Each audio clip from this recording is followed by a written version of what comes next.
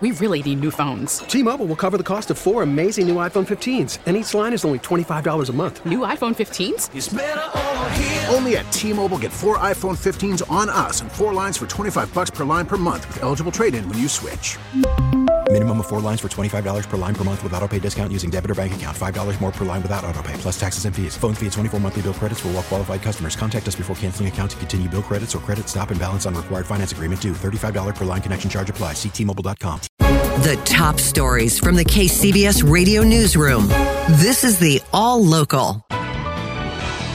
Thanks for joining us. I'm Jeff Bell. For Patty Rising, I'm Melissa Colross. PG&E says it may cut power this weekend to nearly 1 million customers from the Oregon border to Bakersfield. KCBS reporter Bob Butler joins us in the news center to tell us winds are expected to be so strong, the National Weather Service has issued a red flag warning for the Bay Area. Bob. Melissa, Jeff, how strong will those winds be? We can expect in elevated locations winds that are 15 to 35 miles an hour with gusts pretty much 45 to 60 miles an hour, but at those highest peaks, especially in the North Bay, 65, even 80 miles an hour is not out of the question. Meteorologist David King says the red flag warning goes from 8 p.m. Saturday to 11 a.m. on Monday. Yeah, it's very dry out there. Strong winds out of the north-northeast. This is going to be a very long duration event, which is unusual, it's prime for a fire. Yeah, PG&E's Jason King says 48-hour notices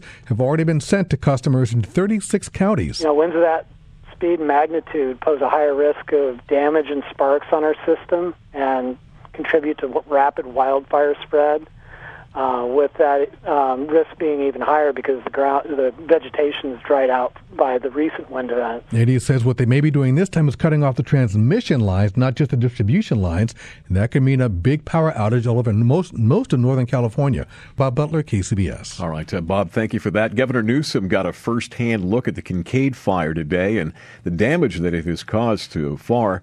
And then, as KCBS's Scott Lettieri reports from near the fire lines, he took some more shots at PG&E. Scott.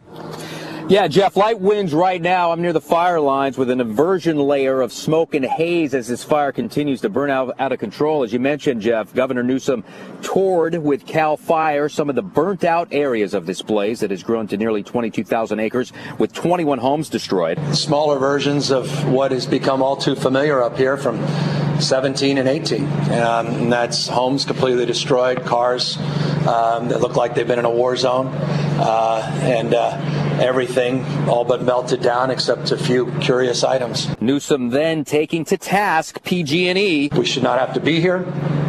Years and years of greed, years and years of mismanagement, particularly with the largest investor-owned utility in the state of California. Yeah, greed at the top, he says, that has kept the utility from doing what needs to be done. That greed has precipitated in a lack of intentionality and focus on hardening their grid, undergrounding their transmission lines. They simply did not do their job. It took us decades to get here, but we will get out of this mess. The governor declared an emergency proclamation for Sonoma County and thanked the president for making FEMA funds available. In Healdsburg, near the fire line, Scott Lettieri, KCBS. Thank you very much, Scott. Not everybody left when Geyserville was put under a mandatory evacuation order this week. KCBS reporter Megan Goldsby to tell us she's spoken with a man who decided to ride out the Kincaid fire against officials' orders. Megan. Melissa, he didn't want to use his name, but I talked to him on his front porch in Geyserville. Right next to us, some quickly rotted jack-o'-lanterns that were taken out by the late October heat. Yeah, well, we packed everything up, but it's across the river, so we got the river and all the vineyard the fire had to cross to get to town. If the wind stayed up, we would have left, but the wind died down, and it takes pretty good wind to blow the embers that far. Of course, there were pretty good winds ripping through this area Wednesday night. I just smoked in. The first night, there was a lot of glow when it first started. The smoke went straight up, and then it blew over town. And so from here, you couldn't see too much because of the smoke. So from his vantage point, which is right near the main street in Geyserville, it was actually hard for him to see that the flames came within just a few miles. Now from his front porch, you can see fire truck after tanker truck after PG&E truck traveling to the areas where it's still burning. But that pretty much amounts for the action on a Friday afternoon in Geyserville. Pretty slow. Well, we just got power on, too. Yeah. Megan Goldsby, KCBS. Well, thanks, Megan. Fire crews are holding the Kincaid fire back from the evacuated town of Geyserville, but there are worries about what will happen when the winds pick up as expected again tomorrow night. KCBS reporter Holly Kwan is in Geyserville with more. It's evacuated but not deserted in downtown Geyserville. I saw rigs from Hollister, Seaside, Monterey, and Cazadero go by, a Monterrio water tender. These are the crews that have been battling to keep the fire from encroaching on town limits. Alex Singh helps his brother Sonny run the Geyserville market, which is out of power but not out of food. We came back to check on the store, and then Sonny, he saw that there's firefighters, and we asked them if they wanted something, and they said, well, we haven't eaten anything all night or day because we've been fighting fire.